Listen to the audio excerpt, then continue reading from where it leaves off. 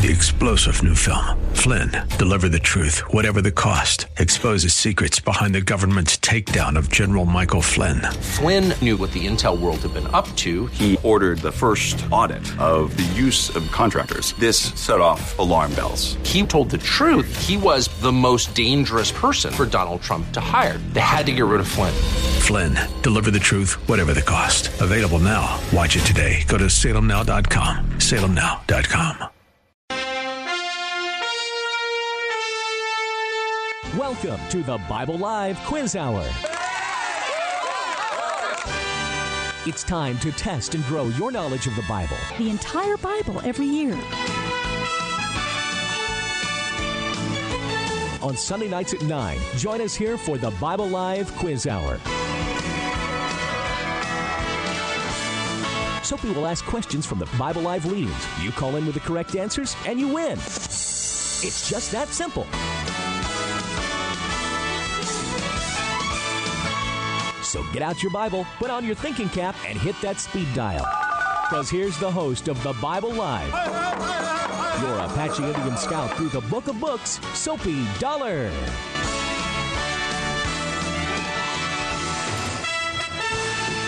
Oh, good evening. This is not Soapy Dollar. I always feel a little strange when I come in first, but this is Stacy, and Soapy is here in studio. Hello, Hi, everyone. Dad. There's that voice. Thanks for joining us here this evening. Yes.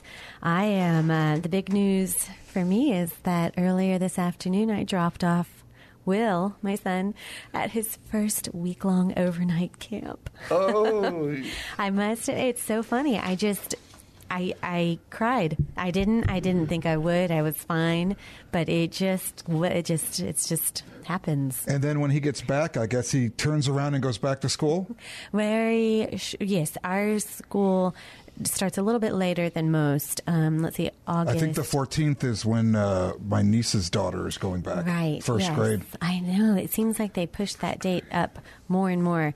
Now, Will's school used to be, up until last year, they were traditional and started after Labor Day.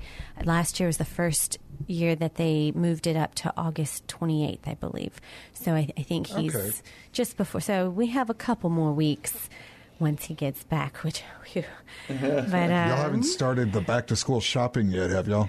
No, we haven't done that. I think tax-free day is coming up pretty soon, though. So that's I'll have to look into that. Right. I did get a new composition notebook for him. And another small notebook from Staples earlier. And it came to, I think, $3. I thought that's the least I have spent on anything in years. The notebook was 50 cents, and I thought, wow. What grade is he going into? He is going into 4th grade. Oh, wow. So he'll be 10 in December. And so, but he's out at T-Bar-M. He's out at their session 10, their last session of the summer. I'm really excited. What's his cabin? Let's see. He's in Circleback. Nice. Yeah, go. And he's Alpha. Go Alpha. Well, how many are at the retreat, do you know? Oh, let's see. Oh, it's quite, I don't know. I'm not sure. I don't know. That's a good question. And his cabin is about 10 kids. And they have 2 counselors, or they call them coaches.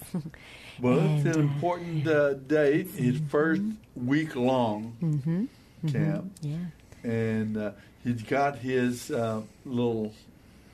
Right, but he doesn't take emails, it. Nobody can't take it to camp. Yeah. So he is a Gab Watch. Sorry, everybody out there. I'm sure you did not tune in to listen about Will's camp. Hey, when you've got a proud mom, you got to expect it. You've got a nervous mom too. But so I guess it's that time. We just keep in mind all the kids at camps and the counselors and the parents, and just keep them in prayers, safety, and a time of growing. And the number of kids in each cabin, it seems like it gets bigger each year. Because when I went to a church camp in Waring, Camp Capers, and we'd have like 8. We had the bunk beds, and then we took one of my sister's kids up there, and we're looking around. He's like, triple bunk beds now, and Wow. it's like, oh, okay, they're trying Fit 'em in there. Yeah, they're really trying to get them in there. Well, Right. it is amazing to me with the trainees at Lackland. Yes. These young men and women are, I would say, somewhere between 19 and 25 in the main, and they are, we just love them to death. They're incredible young people. But when I hear the stories of faith, about half of them or more, 60% of them have identified this way. I've never had a Bible. I've never been to church. I don't have any experience whatsoever with church, and I'm just wanting to get my life together. I'm wanting to get a new start, a fresh start in life. And they're so hungry and open to the gospel of Jesus Christ. It makes so much sense, and it meets those needs that they're going through. Some of the pressure is just from being in the high-pressure arena of basic training. Right. But some of it is also that time of life where they are really getting serious about getting their ducks in a row of life. And it's just so remarkable to get them at that time. But what I'm going to say is that those who do identify as Christians early on, that I belonged to Christ before I came to training. I was a believer. It's amazing how many of them made that decision at a camp. Oh, wow. Yeah, so many. I know. Went to a camp, Fellowship of Christian Athletes, Young Life, church camps, and so on. Yeah. It's very, very interesting. And then your whole childhood was pretty much one big summer camp. So I think you probably also made that decision at camp. The gospel made a difference at the Boyd's Ranch. When I went to the Boyd's home, there were 80 to 85 boys, fairly small. Right. During my 12 years living there, it grew to almost 400. Wow. So I was there in a very fertile time, and the spiritual awakening that occurred when I was 7, that was when Danny Fletcher came to faith in Christ. He was one of the most influential young boys at the camp, and his conversion sparked a spiritual upheaval, a spiritual renewal that lasted through my tenure. It lasted about 20 years. The impetus and the power of that gospel message within the boys. And I suspect that it's still very strong with them. That's neat. Is Danny Fletcher? A lot of years now, but is he still living, Danny? Yeah, Danny is still. Does he know alive. that? He is one of our staunchest supporters and that's so neat. Friends. He calls often and checking in. He'll be checking out sometime soon to be with the Lord, because he's about 5 or 6 years older than I. And so we're both kind of getting ready to go see the Lord, but he's still here.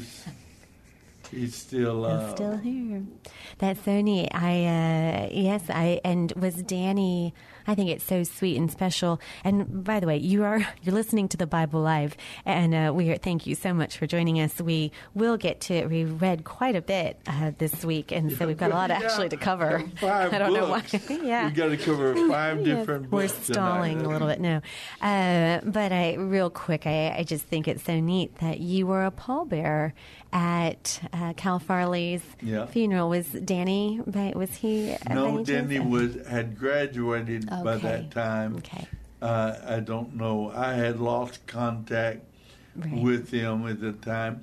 He went from the ranch He went to Bible college and so on. Then he was a pastor at another boys' ranch, a boys' home in Kansas or Missouri, something like that. And then he did that. Let's not give his cell phone. A high school teacher for 20 years as well. Wow. So he's had a good, long, good, wonderful life, very rich and significant. Yes. Led a lot of the young people to Christ, and he's very happy with the life that God gave him and his wife, Fran. So Danny and Fran. Well, thank you, Danny and Fran, for their testimony. I pray often that Will encounters that same experience and the same kind of testimony. I pray that maybe Will can have that testimony in some way and be an influence on other kids' lives. Oh, I was just going to say, one of the best things I remember about church camp, because I went every year I could from like 9 years old, anyway, was the music. Big shock there. Right. Yeah, Yes. yeah. We'd sing in music, the it's activities the building. We'd sing at chapel, and that's where I learned, like pass it on. Yeah. They'll know we are Christians. I am the resurrection. I am the bread of life. All of those great sounds. You'll occasionally, if you listen, you'll hear some of those songs sprinkled in. Yeah, right. We were the same way, only ours had the added element of music was tremendous at the camp. We went to a camp in summertime every year for memorizing scripture. I memorized about 300 to 325 verses every year for 10 years, and that we got to go to the camp. We loved the music. It's beautiful and different and new, but it had the added element that it had female voices. At the boys' ranch, it was just when it's all boys, you're not used to. We just grunting out these hymns, We loved music, but it lacked that beauty of the sopranos and the altos and the female voices. Yeah, y'all had a lot of baritones and basses, right? Yeah, right. And child boy sopranos. That was the boy soprano. I remember we sang one time the Hallelujah chorus, and I had that real high, me and several of the boy sopranos. The Lord God omnipotent. Keeps getting y'all didn't pull the Peter Brady and your voice is cracking while you're singing, right? Right. But that's it was, interesting. Music was a vital part. That you mention the Hallelujah chorus, because I was actually going to save a little quote that I did about Handel's Messiah. Okay, let's get into that. Yeah, let's do it. Well, I'll save that quote. But what did we save it for? What book? In the context of what book? I was going to save it in the context of Ephesians. Ephesians, yes. Okay. So that's one of the books, by the way, we're going to be covering. Galatians, Ephesians, Philippians, Colossians, 1st and 2nd Thessalonians, and 1st Timothy. So we got a long road to go. But we can do it. These are the Pauline epistles. And they end with Timothy, that is the pastoral epistles. Timothy and Titus are considered the pastoral, the two young preachers that Paul knew. But Galatians, Ephesians, Philippians, Colossians, Thessalonians were all written to churches of that first century. Many of them that Paul had a hand in founding. Right. And how many, of these are from prison? The prison letters are, Ephesians, Philippians, and Colossians. Is that right? Okay, which is interesting. I've always thought that was, what a great time to. Well, maybe that's why it's because he wrote so much and was able to in this brief time establish. Ultimately, of course, God is establishing the church, but this is the rise of the church. I mean, the beginnings of course, we've Peter kind of famously in Acts. But as far as the missionary journeys, let's see, he goes on 3, right, major missionary journeys. There's a 4th journey. He would briefly release from prison in Rome for about 2 years. And it is believed he did a 4th journey. It's not recorded in Acts. But and then he went back to Rome to attend the final phase of his trial. And that was to where he was executed by Nero in about 68 A.D. Wow. So, but those 2 years, significantly, that's where Spain get the idea. They're very proud of that. Paul came to Spain. We should have a book of Barcelona. Barcelona. Barca, that sort of thing. Yeah. But they think that he might have actually gone to Spain during that 2-year period. He was just about to write that letter. And then Nero. Oh, no, that's awful. I'm so sorry. Sorry, Paul. But that does seem to be what happens is he goes to an area, at least in Thessalonians for sure, he's really driven out. I mean, there's a lot of persecution. The church gets established. He's driven out, and then he seems to be arrested somewhere. And so he writes a letter to the place that he just was. Yeah.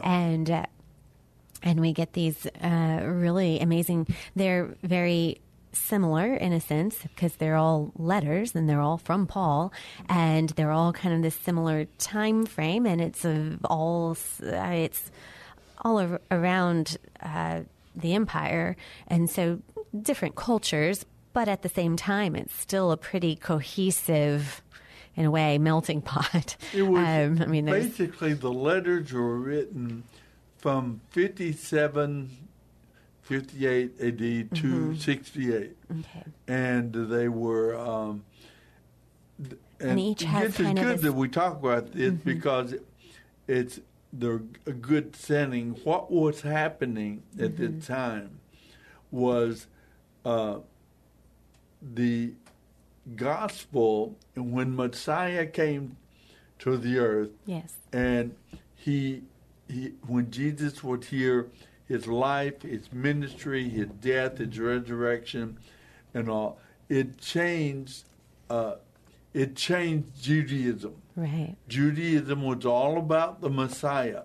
It looked forward to the Messiah. And to a certain expectation on what that Messiah would accomplish. Exactly. They weren't necessarily thinking a spiritual Messiah. They were thinking of political. What he really did. Right. You're right. And so it comes, and during this period, it's when the gospel itself, several things happened. They had to translate the gospel, I don't mean linguistically, but translate from Judaism to Christian faith. And it wasn't like it became a new religion. Right.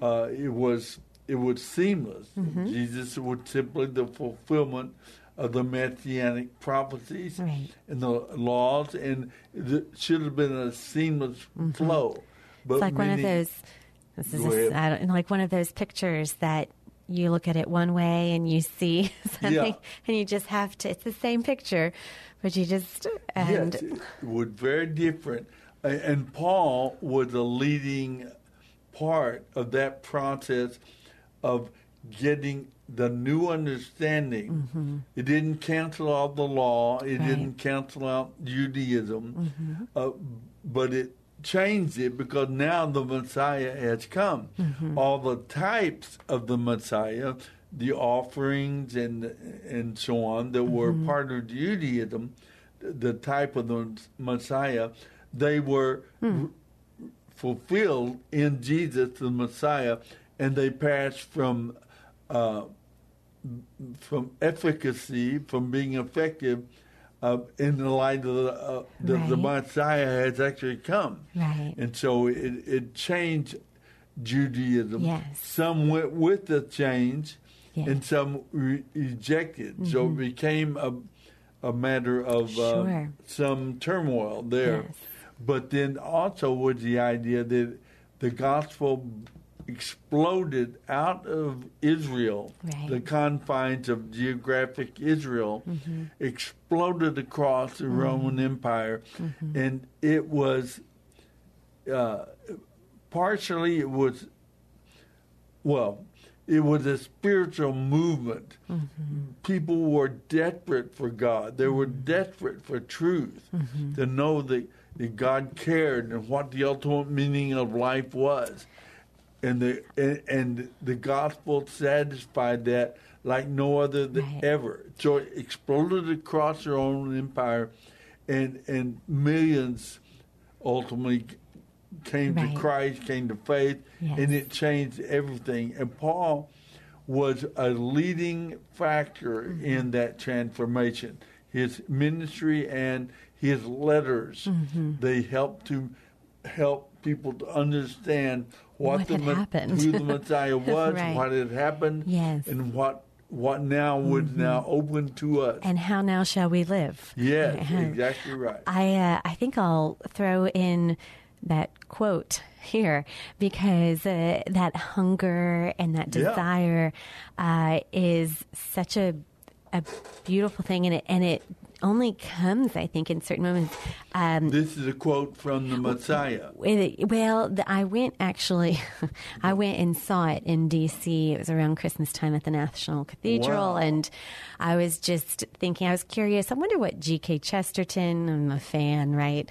But surely he had some interesting thoughts on artistry and beauty, and I found this, and it just made me think of Handel's Messiah and the type of longing that we have for, you know what, I'm sorry, it wasn't Ephesians. I was thinking of Philippians. Okay. Think on these things that are pure and good and beautiful and true. Yes. And Paul famously, talking about that. And anyway, this is what G.K. Chesterton's quote is. What we need is not the cold acceptance of the world as a compromise, but some way in which we can heartily hate and heartily love it. We do not want joy and anger to neutralize each other and produce a surly contentment. We want a fiercer delight and a fiercer discontent. And I thought he would have, and it's kind of similar to the Great Divorce in a way. What we're really longing for is to give ourselves, to be able to be fully in glory and in grace. And you get a sense of that in Paul's writings. Yes. There's, what did you say? Joy is mentioned in Philippians like 22 times, just many 22 times. Yes, and and yet here he's in prison, he's being persecuted, and yet there's this fiercer delight because he's able to, it's kind of that Jekyll and Hyde. Which one's the good one? Let's see. Jekyll. It's like Jekyll wins, and there's that joy that comes with that. And that was probably the hunger. I mean, here they were living in a time where culturally there is so much. I mean, there was money that there was port cities, there was peace in the Roman Empire. The Roman Empire lived in poverty and were subject what is called slavery. Right. Indentured servitude, probably. Indentured servitude, really. But that fact and many others were there. They were ready for good news. We're ready. Well, you're listening to the Bible Live, and that's our music for our first break. Give us a call if you have any questions or thoughts on these letters from Paul, 210-340-9585, and we will be back after this break. The sun comes up, it's a new day dawning. It's time to say stars came crashing down in tiny pieces to the ground. I was all alone down here, trapped beneath the atmosphere. Then I thought somebody called my name. I spun around and caught a flame. I gave in to a God I didn't know. And now everything is falling into place. A brand new life is calling and I owe it all to grace. It's so much brighter living in your world. Savior, what you did for me. You gave me something I want everyone to see. When we stumble and it all goes wrong, only you can make it right. So I say,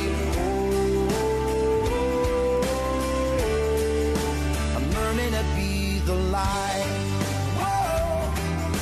What is that saying right there?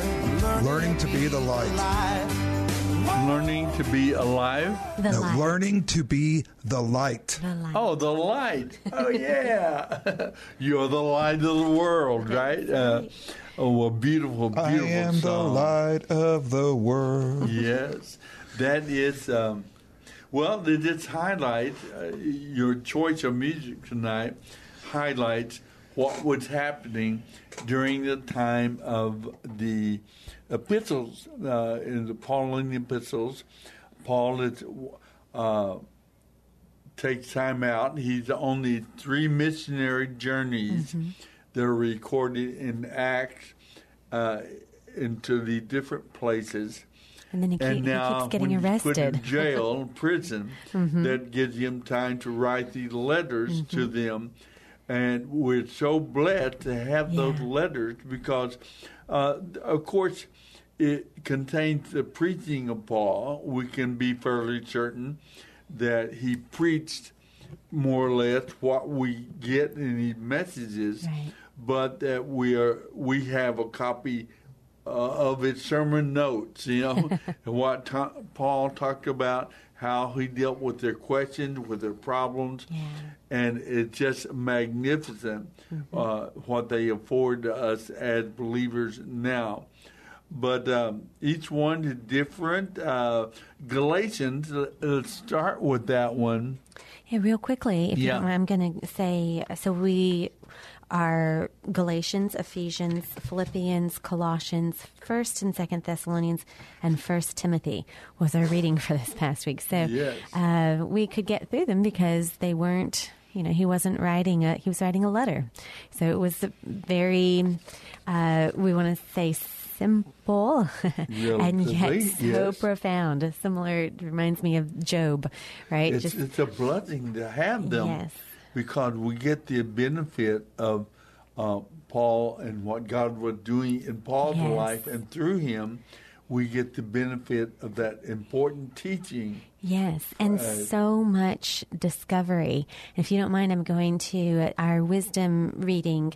Our wisdom and worship was from wisdom side. It was in Proverbs, and for the past 3 weeks, I think this Proverbs keeps coming to mind, and we really love it. It's Proverbs 25:2. And the idea is it's God's right and privilege to conceal things. It's a king's honor to discover them. And and in that way, so much of God's it wasn't meant to be just fully known. It is meant to be a revelation, slow revelation of what he's doing. It's a discovery. And I know that sometimes that can be frustrating for sure. It's difficult at times. But when you really sit back and think about it, how fun is that? How it can be a real delight. Especially since we know the ending. We know that he is for us, not against us. We know that ultimately death does not win, that we are, all those things that we talked about in Job. All of those things, it's not over, that there's glory. So in that way, we can trust that everything is being worked out to ultimately our good and his glory. And And how fun for this time period for Paul to have been. It is our glory. Mel Brooks said, "It's good to be the king." It's good to be the king. In that sense. Yes, that's right. We are the joy of discovering what God is doing. Oh, yeah. Yes, and so Paul, I can see why he had such joy even in the midst of such persecution. That's a good thought, that we see him basically suffering a persecution. He's attacked. He's questioned. He's doubted. And yet Paul had this, wasn't a perfect man. He still was a human being. He needed God's forgiveness, and he struggled as a Christian. Mm-hmm. He mentions his struggle in Romans chapter 7 and 8. Mm-hmm. He says, the things I want to do, I can't do them. The things I don't want to do, that's how I end up doing. So he mentions the old nature and his struggles there. Yes. But overall, it is a continual experience of joy and victory. Right. It's just an exciting life he had. Mm-hmm. And you take add that the churches and what they experience. Now, I know something of that experience because I traveled with the gospel to 35, 40 countries of the world during the last 50 years. And it's an incredible delight when you go into a Mongolia or an India or somewhere where they've not had the gospel. You go into Russia, Kazakhstan, or and Lackland. They've had it, and they're getting it, and you get to be a part of that new life that breathed into a society when the gospel gets proclaimed. So Paul definitely had a tremendous life, and God used him greatly. The other thing, it would be not only was there the physical persecution and but like you said, there was inner turmoil as well. I mean, he struggled, and then also, Paul, a lot of times you would think of maybe success, and especially in this culture, in this Roman world and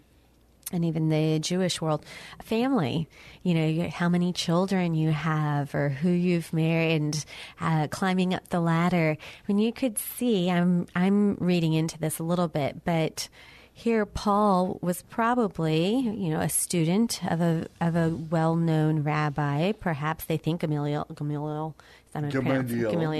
And then everything, though, just turns upside down when he meets Jesus, seemingly. He doesn't have that position anymore. He's not married. He doesn't have any children. He's pretty isolated, actually. And so maybe in that way, and yet, what does God do but allow him to be a part of this beautiful thing called the body of Christ and the church? And you can see too then how what seemed to be taken away, like a Job moment, all these things removed, God just gives it back to him tenfold. And when he writes these letters, I mean, he talks so much about how he loves these brothers and sisters in Christ. There's a great love for the people and for the church. Yes. And I think he's really experiencing and tuning into what God has established as a new family.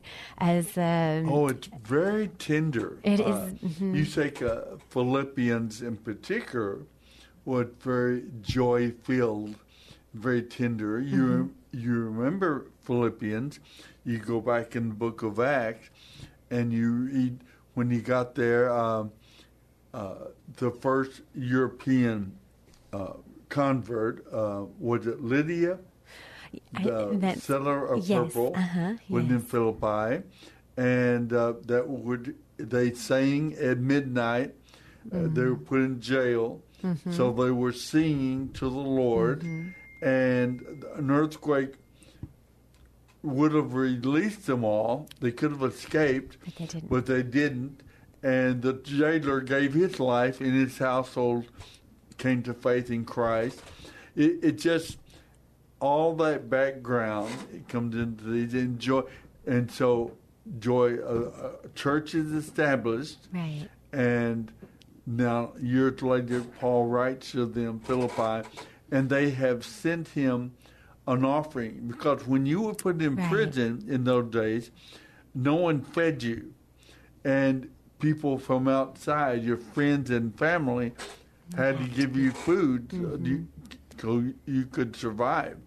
And Philippi, the church in Philippi, among others, but they spent and sent a gift to support Paul in his ministry and his life. And it's a very tender story. And you see that in most all of the letters, there's a tender aspect, but then some of them dealt with problems. And he answering questions and trying to settle disputes and divisions and so on that cropped up from in some of these situations, particularly in the Church of Corinth, was a church that had a lot of problems. Well, we've already read about Corinth, Galatians, but Corinthians. But then Galatians is known for a lot about the Holy Spirit. God and Paul is quick to tell them about one aspect of the church, and was the members, those who come to Christ in faith, receive the gift of the Holy Spirit of God. God came to dwell in them and to walk with them. He was their spiritual wingman. The Holy Spirit is the one who comes into our lives, and as new believers, at the moment we receive Christ, we're baptized or bonded to the Holy Spirit, and He's there to escort us, unfailingly and faithfully escort us to glory. He's going to get us there.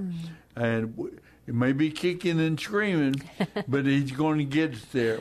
And we hope it's not kicking and screaming, because our role is to trust in His indwelling presence and in His work in refining our character and building us and strengthening us and using us, empowering our witness and our influence for Him. So the Holy Spirit is there doing His work in us. And Paul talked about the fruit of the Spirit, famously in Galatians 5. That's a key part of the message of Galatians, the fruit of the Spirit. Love, joy, peace, patience, kindness, goodness, and self-control. And so we get that message from Galatians, all the key messages, and Paul's commitment to, he says, his only passion. Paul states in Galatians 6, Paul's only passion is the cross of Jesus, the Messiah. And so that, I can quickly, a nutshell,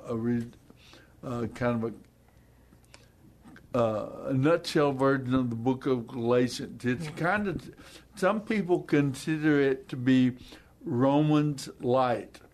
Romans is a very complete theological, philosophical, historical presentation of the gospel. The book of Romans is, because he never went to Rome, and so he wrote them a very complete version. Right. Now Galatians, the church. Now Galatia is not a city. Galatia is a region of Rome, and so this letter was read aloud to many communities, and many different churches, groups. So it's read aloud to them. And Paul is addressing the work of the Spirit and so on. And it's a good explanation of the transfer from Judaism to now with the coming of the Messiah. How does he affect Judaism and the church, and how it relates to people who don't come to Christ out of Judaism, but they are Gentiles, and how that affects them. So he does a good job of explaining that transition. Yeah, and maybe one more quick is when the Holy Spirit, the idea of freedom. Yes. He talks about the freedom that comes from the Lord with a life with the Holy Spirit, and I think that was probably just especially meaningful and profound for that time. Because especially when he's writing from prison, right. And he can be talking about being free, and that was, and even today, still, we all kind of want this idea of freedom. We all want. In fact, just this past week, I was listening to. I had in Google. I had looked up the William Craig debate with. Well, it was an interview with Ben Shapiro, but then that made me just look up more. I hadn't heard of William Craig, so I'm so sorry. If out there you have William Lane Craig. Mm-hmm. Folks, put that name down and write it down. Remember it. William Lane Craig. Mm-hmm. He's a brilliant theologian and apologist. Mm-hmm. And he was interviewed by Ben Shapiro. Ben Shapiro. Mm-hmm. No friend, I would say, to the Messiah, the Christian faith, mm-hmm. But it ain't over yet. Okay. I think Ben may come to faith in Christ yet, but this William Lane Craig. Yes. He did amazing. He did a great job, and that was just an interview. It wasn't a debate between, and it was right. It was a very friendly interview, and it was very interesting. But you will be so encouraged to hear Mr. Craig. Yes, at the end of it, he especially, and the whole interview is fantastic. Ben asks perfect questions. William answers them wonderfully. And but the sweetest moment was just his testimony, William Craig's testimony at the end. It's really wonderful. But that made me look up more on William Craig because I had not heard of him. And he had done a kind of famous debate with Christopher Hitchens before Christopher died. This was out in Biola several years. Anyway, I thought it was so ironic because one of Hitchens' big, he views Christianity and religion in general, though, as an unworthy authority, and that it's oppressive, and that people who are so he views himself as saving people from freeing people from the oppression of religion, and then specifically of Christianity, of the God of the Bible, which ironically, yes, again, exactly, it can be right. Repressive. Oh, yes. It can be used, and right. Part of what Paul speaks of in these books, that's not Christianity. Right. Christianity is about freedom, about joy in Christ. Yeah. Yes. I'm sorry. Exactly. Well, you got to my, and that's exactly right. And Paul talks on that. Yes, religion, and that's another reason why it was such a ripe environment, because there were so many gods and religions and different sacrifices and things that people were and they were, and you're hungry for freedom. And yes. Paul said you save your life to gain your life. And of course, I always think of that famous who is Elizabeth Jim Elliot. What does it gain a man what does it profit a man to gain the give world? all that he I know what we're going to have.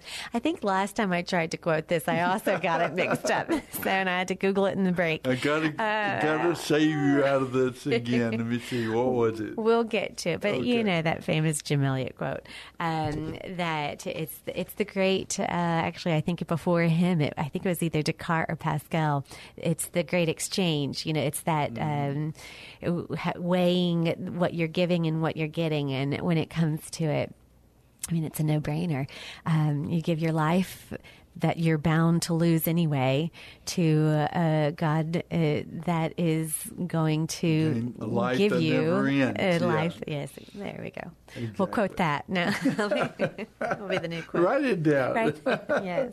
Well, that's Galatians. Let's move on to Ephesians. Of course, Galatians was written in one of the earlier, it's thought, probably around 57 or 58 AD. It could have been later, but 57 or 58 AD. It's after the conference in Jerusalem that's recorded in Acts 2. It's after that because Paul speaks of that conference and reports to them about it. So it had to be written after that conference, but somewhere around 57, 58 AD. Maybe even pushed a little bit, because if it's from Rome, they think it might have come right up against when he was executed even. So this Ephesians could have been one of the last of the letters. Could have been one of the letters as well. Exactly right. Well, let's go to Ephesians. And I'm sorry. I thought we were in a... I thought that was Ephesians. Okay. Yes, I'm sorry. Well, go ahead and fill in some of the blanks about the dating and the time of Ephesians. Okay. Now, Ephesus was a city. Yes. And a particular city, the experience. I think Paul was he stoned? That's where they had that famous riot when Paul was in Ephesus. Oh. There's a riot. The temple of Artemis or Diana was there, and it would Christianity or the gospel was cutting into their prophets because they made idols there. They're prophet, and they were cutting PROFITS, into their not business, prophets. and so they got upset, and there was a big riot.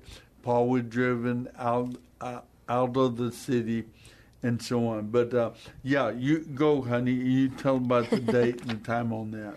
Oh, well, and so this would have been, he would have visited and then left and been imprisoned in Rome. And so this was a letter back to the Ephesians, and it's considered a very pastoral letter. It's very intimate, it's very personal, it's very warm. And it would have, in terms of just the content, what was happening in Paul's life, he would have been about to have the second trial. Is that right? So he was on trial in Rome, and I think he had wanted to appear, before Nero. So he's at the brink of doing what I think he had hoped to be doing, which was to share the gospel with the emperor, with Nero.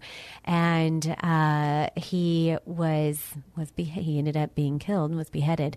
And so the letter was thought to be written just a couple of years before the execution. With the possibility that it could have been written earlier from Corinth, perhaps, in 53 to 56 AD. Yes, but there's two. Most likely, most scholars think it was about 60 to 62 AD. And from Rome. From Rome, yes. And Ephesians, what is it Ephesians famous for, Stacy? Oh, well, there's this famous spiritual armor. Yeah. Putting on in chapter 6, put on the whole armor of God. Yes. That had been preached on for probably as much as any other passage of Scripture, the spiritual armor. Yeah, and then a lot of practical wives submitting to their husbands. A lot of how children, the role should, of children, husbands and wives. Yeah, that's great. Mm-hmm. And then, the wives submitting to their. But Paul is very delicate. I mean, that there's a life of submission, though, to one another. I mean, it's not just wives to the husbands, but husbands to love their wives, and that there's a mutual surrender. And both of them, of course, surrendered to Jesus, and in reverence and submission, mutual submission to Jesus. And I'll say this real quickly. Another famous aspect of Ephesians is that Paul, in the book, he reveals things about our new identity in Christ. And we'll come back and talk about that a little bit more. He holds me that I shall not fall.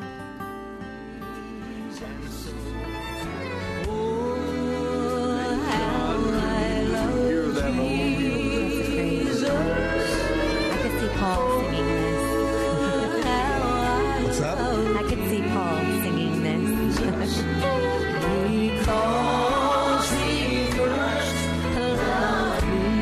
Well, welcome back to the Bible Live. It's our final segment, and we got to move quickly to cover some of these books that we read on the internet this past week. You can go to our website, thebiblelive.com, and we read through the entire Bible every year.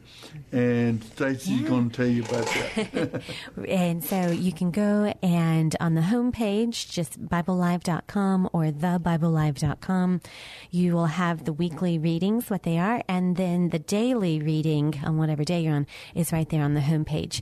If you would like to binge listen or go back and listen, you just click on the menu, the podcast and then the programs, and that'll take you to a month's worth of readings, and you can catch up on what you've missed. And they're really great. Dad does a wonderful job. It gives a brief overview before and after each reading, just to give you a little idea of where you are in the context and when it was written, and some key messages, and then gets right into just listening to God's Word.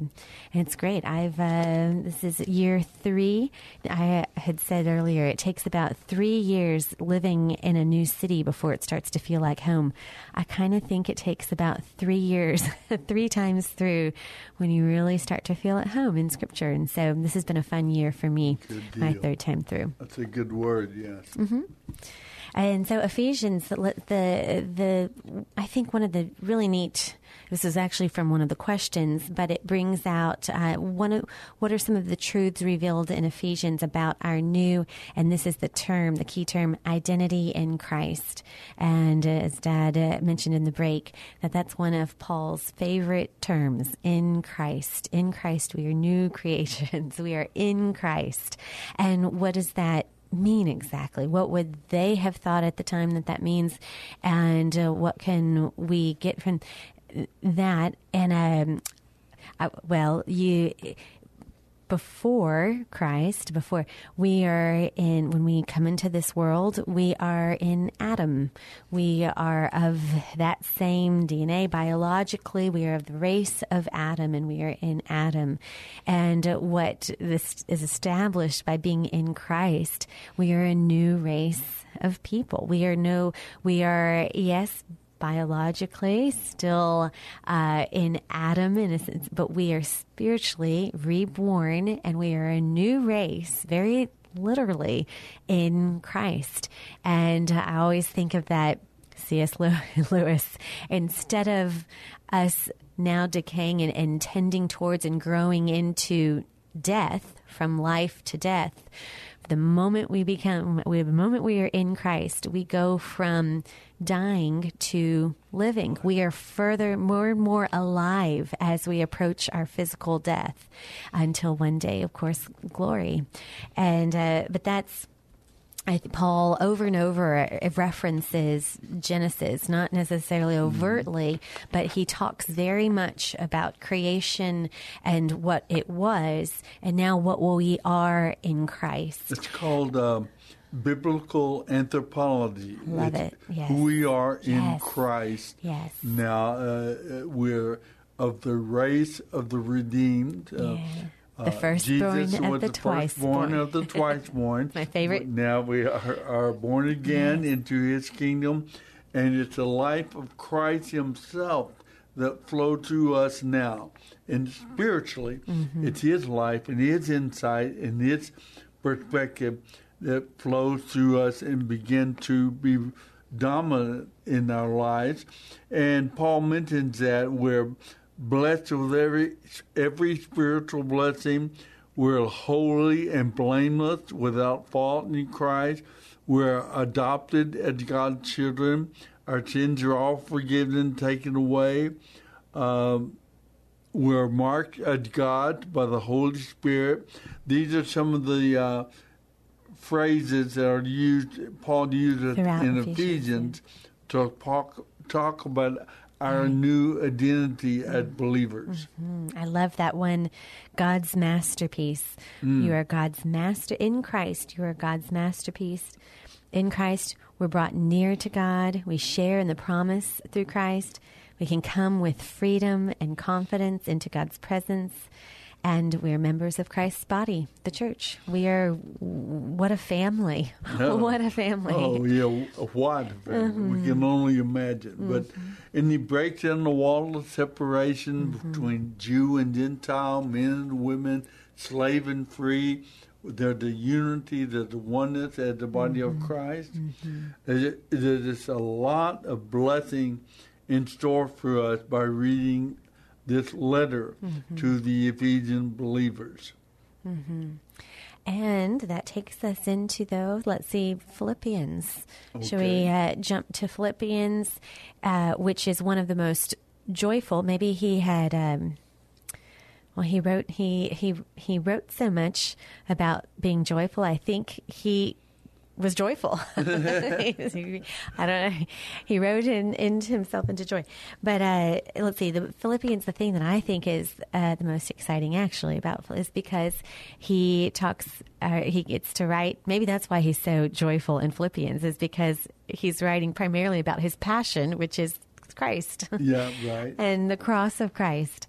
But you talked about Philippians as where he really dives into his Christology. So if Ephesians is about unity in the Holy Spirit and is a pastoral, Galatians is the fruit of the Spirit, Philippians is our Christology and joy letter.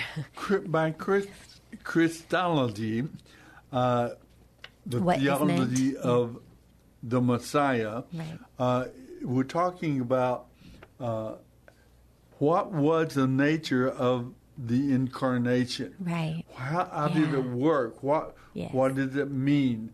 God became a man. Yeah. And it is very interesting because I remember when I was a young believer, I accepted the truth of Jesus. I was 7 years old. And boy, I didn't need apologetics. I didn't need to understand at that age how God became a man in Christ and what He would like. I just took it took it for granted at face.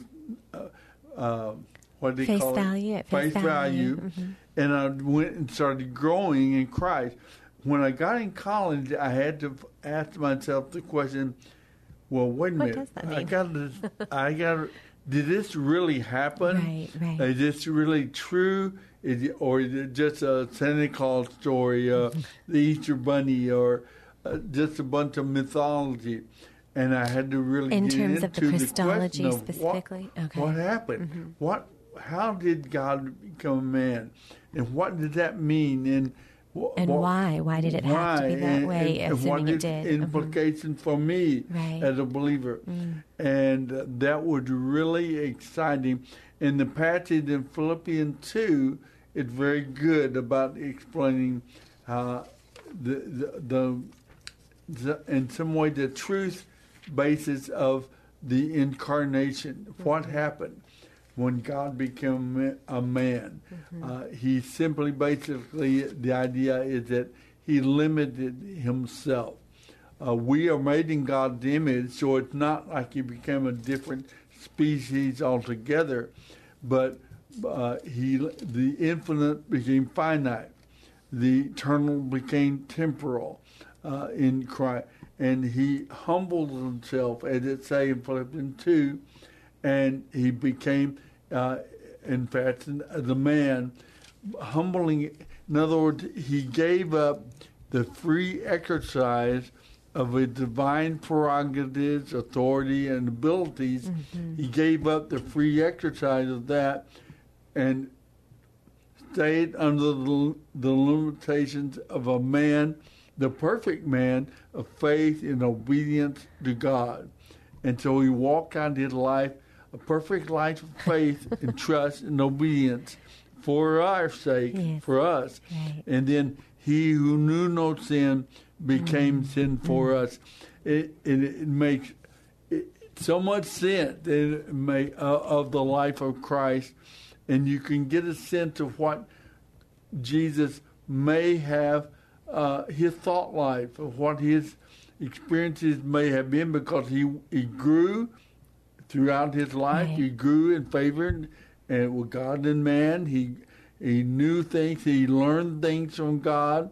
There were some things he didn't know, and he said it. It's not given to me to know the time when the time to return to set up his kingdom. He said that at one time. So we see that what was amazing, it's no less impressive that he became the perfect man. In every way he stayed, in every moment, every situation, he stayed within the bounds of faith and trust and submission to God the Father. And that's an amazing thing when you contemplate it. And now that he is living that forth, that impulse to serve God and please God is active in us now. That's what it means, that Christ in us. And it's just an exciting book, Philippians is. It's a couple of things came to mind when you're talking. One's kind of funny. I probably shouldn't share this, but we had talked about that, made that, in Rudy, the priest, there are two things that there is a God. Two things. I know two things. There is a God, and I'm not him. Yes. Jesus he knew two things. There is a God, and I'm him. So, Jesus. But I am not going to, and that brings me, though, to a little bit of a second thought on that, which was, you talked about it being so humbling. I think you said, just the humility that he had in once that realization. You've often also mentioned how he didn't come into this world with any special knowledge. He wasn't a baby it's not like he never cried as a baby. He was a human. He was a human with all of the basic needs. He did not have that irresistible, irrevocable tendency towards sin and selfishness. That's very important. He did not have to that. mention. Yes, he didn't have just that instinct for sin, that nature that he would. But it doesn't mean that he wasn't tempted. And it doesn't mean that he knew that he didn't have that sin nature. The temptations of Jesus, I just want to insert quickly so people will get this idea. In what sense was Jesus tempted? Right. We always wonder, in the famous question, Sunday school question is, could Jesus have sinned? Right. When you're reading the temptation passage from John, for example. Right. Could he have sinned? What if he had turned that stone to bread? And, and that is a good one, because if you say, well, yeah, he could have sinned, it's a temptation. Then they say, well, then he couldn't be God, because God cuts in. And you go, oh, yeah. No, well, he couldn't have sinned. And then say, well, in that case, it wasn't a temptation if he couldn't have sinned. Right. And so we go, I don't know what was happening. The primary aspect of the temptations of Jesus, the Messiah, was not to sin in those terms. Right. It was Satan was trying to get Jesus to act of his own initiative, act of his own power and authority as God, to turn that stone into bread. Right to do. He could have done it. He created that stone. He could have changed it, but by stepping out from under the cover of humanity, he would have been eliminated. It wasn't sin, but he would have been eliminated from being our Savior, right. our So he representative. very literally did it for us. That was the aspect of his temptations, and he was tempted. Hebrews, the writer of Hebrews said, he was tempted in every way as we are, yet without sin. But there's a way to understand that makes sense. And wow, he goes, I see now.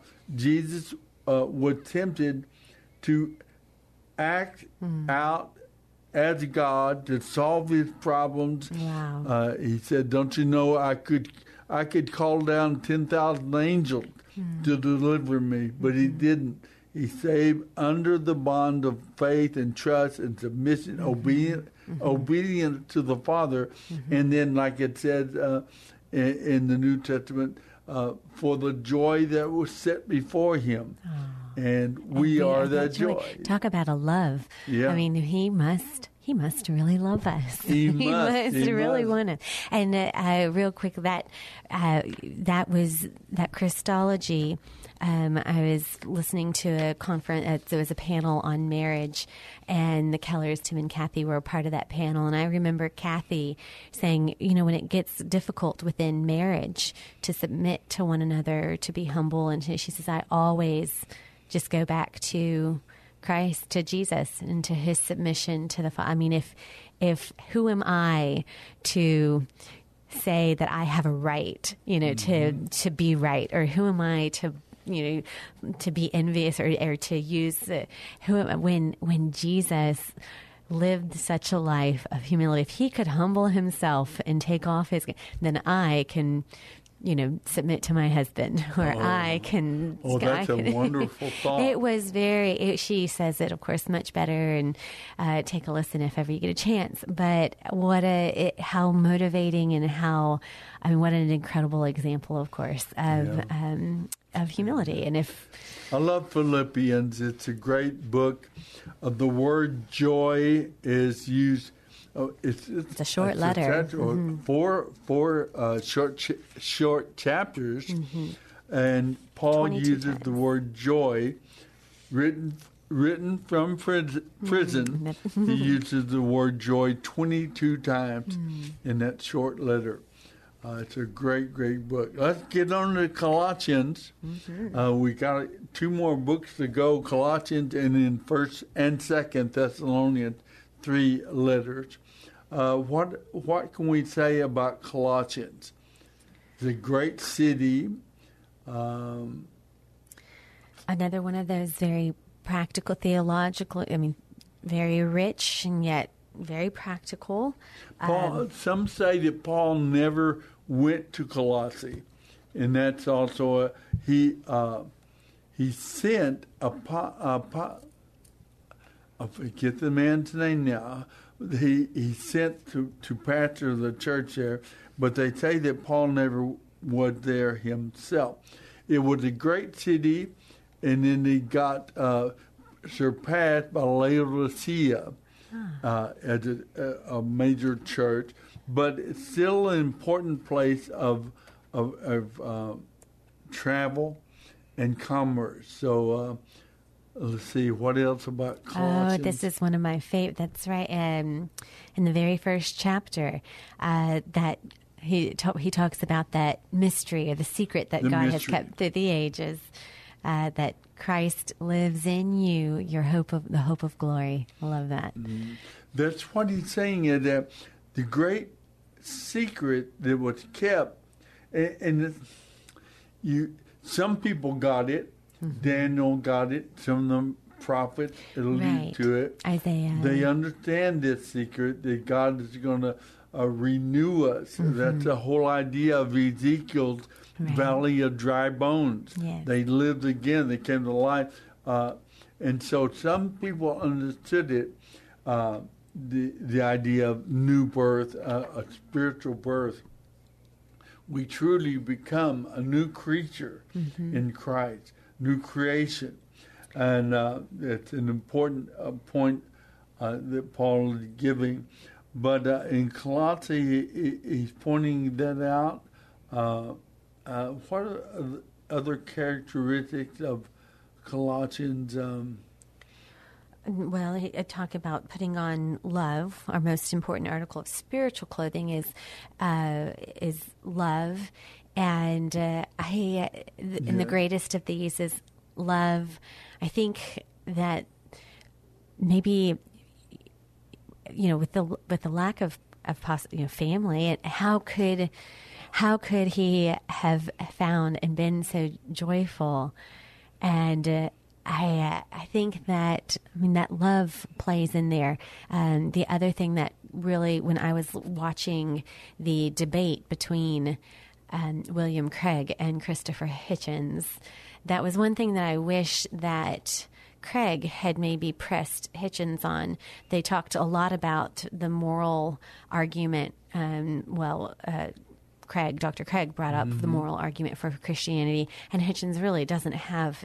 There are just no moral grounds. He tries to kind of talk around it, but I was hoping and wishing that love would have been brought up. On what basis is there love, and can you love without the God of the Bible? And so anytime, when I think Paul, you get just a sense that he really knew that theology, but it is also something he had experienced and was so intimate and personal, and why he could write these letters so convincingly and so brilliantly is because he knew the love of Christ. He knew God's love. I think in Colossians also says that is what you just said is a primary truth and a reality that is alluded to and explained clearly. But he talked about the fact that the Old Testament rules about rituals and festivals and so on were wonderful and good. They were shadows. They were shadows and symbols of the spiritual reality that the Messiah represented. Right. That God working in us. And so when the Messiah came, those were surpassed by the beauty of the Messiah himself. Mm-hmm. And Colossians has one of the richest, most beautiful passages about the preeminence of Christ, how beautiful he is and how powerful in all his ways. It's a very great passage in there of worship toward the risen Messiah.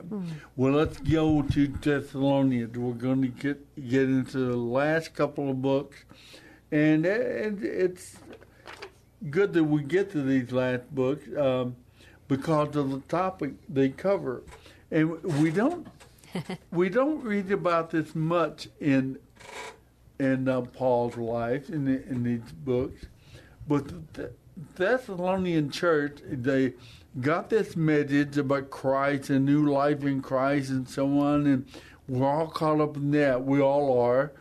But then there was this part of the message that was mentioned was he's going to come back again. Right. And that's what the central message of Thessalonians is. Jesus is returning. And he had to write them a second Thessalonians, because of some misunderstanding. People started quitting their jobs and where he standing on a mountain and wait for Jesus to come back, and he had to set them straight in 2 Thessalonians. All right, that's the Bible Live. We'll be back next week. The Bible Live is dedicated to helping restore the Bible to our culture. Mailing address is P.O. Box 18888. That's Box 18888, San Antonio, Texas 78218. Hear the entire Bible every year on the Bible Live, weeknights at 9:30 on this great station. Then join Soapy every Sunday evening at 9 o'clock for fun, inspiration, and valuable prizes on the Bible Live Quiz Show. Visit our website, BibleLive.com. That's BibleLive.com for more information about Soapy and the Bible Live broadcast. You may also order materials at the website and make tax-deductible donations to help minister to our military personnel and broadcast the entire Bible every year to America and the world.